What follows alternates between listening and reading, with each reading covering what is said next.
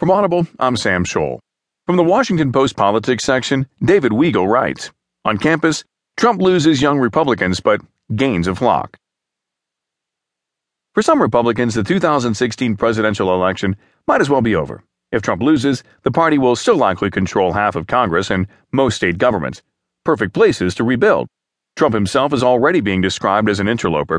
When the Davidson College Republicans disassociated their group from Trump's campaign, they made sure to include in their condemnation that this candidate is not a conservative and disrespects the causes closest to us. But on campus, where a fitful rebellion has led many college Republican chapters to denounce Trump and sit out the campaign, peers who could not have cared less about politics are stepping in. While hundreds of young activists are missing their first chance at presidential campaign work, plenty more are being inaugurated into a conservatism that owes more to Trump than to the RNC. Trump's rise coincided with the backlash against political correctness, similar to what birthed conservative student newspapers in the 1980s. That era's campus stars, such as Laura Ingraham and Dinesh D'Souza, are now some of Trump's highest-profile defenders. A Make America Great Again hat on campus is a universal symbol for rejecting safe space. A Trump t-shirt is a way to mock rape culture, white privilege, and the rest of modern academia's nostrums. Many college Republicans, also known as CRs, would like to skip that fight.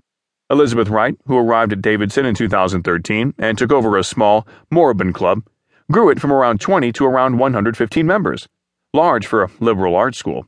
In 2014, the Davidson CRs helped Republicans win close statewide races. In 2016, they hoped that Trump would topple on his own. We were holdouts, Wright said in an interview in the Student Center a few hours before the final presidential debate. I was one of those people saying, come on, there's got to be a way out of this, until it was too late.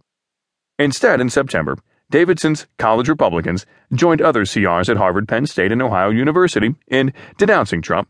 The CRs at Princeton tried to stay neutral. In the last few weeks, at Liberty University, the Students for Trump chapter has been overshadowed by an anti-Trump protest that has ensnared Jerry Falwell Jr., the college president and Trump endorser. Thousands of Republican students at elite schools are sitting out the presidential election with unknown effects on their future political engagement. Politics is 75% relationships, and CRs build relationships that can last a lifetime, said Ron Nehring, who rose from the college Republicans to the chairmanship of the California Republican Party. No one who tunes out is lost forever, unless they move to some desert island. But the tone of this campaign may lead some people to decide engineering would be more fun, and that's too bad. Republicans who care about the college pipeline are worried about the trend. In 2012, President Obama won 18 to 29-year-old voters by a 23-point margin over Mitt Romney, 60 to 37%. The College Republican National Committee made that margin infamous, even producing a fantasy map that showed what would have happened had Romney won young voters, a narrow electoral college victory. The fantasy is further away now. In an October Washington Post ABC poll, Trump earns the support of just 25% of voters between age 18 and 29. Libertarian candidate Gary Johnson sits at 18%. Green Party candidate Jill Stein is at 10%. 47% of young voters back Clinton. Among young voters with college degrees, it's even starker, with Clinton leading by 35 points, with all such voters under 40. Meanwhile, many groups built to evangelize young conservatives have been in flux. Most conservative college newspapers linked to the Delaware-based Intercollegiate Studies Institute have ignored the presidential campaign. Generation Opportunity, a millennial-focused offshoot of the Koch donor network, is doing no politicking around the presidential race. We're focused on building a grassroots movement around issues important to young people, said GenOp spokesman Clay Sutton.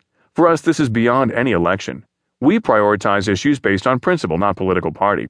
It's about advancing a free and open society that drives long-term change. On any campus, it's easy to find voters who intended to go Republican this year but cannot, because of Trump. On Monday, as Liberty Studies United Against Trump battled Falwell, Johnson arrived on campus to speak at morning convocation. In the vast Vines Center, where Senator Ted Cruz, Republican Texas, had launched his presidential bid, Johnson gave a friendly but combative pitch for libertarianism.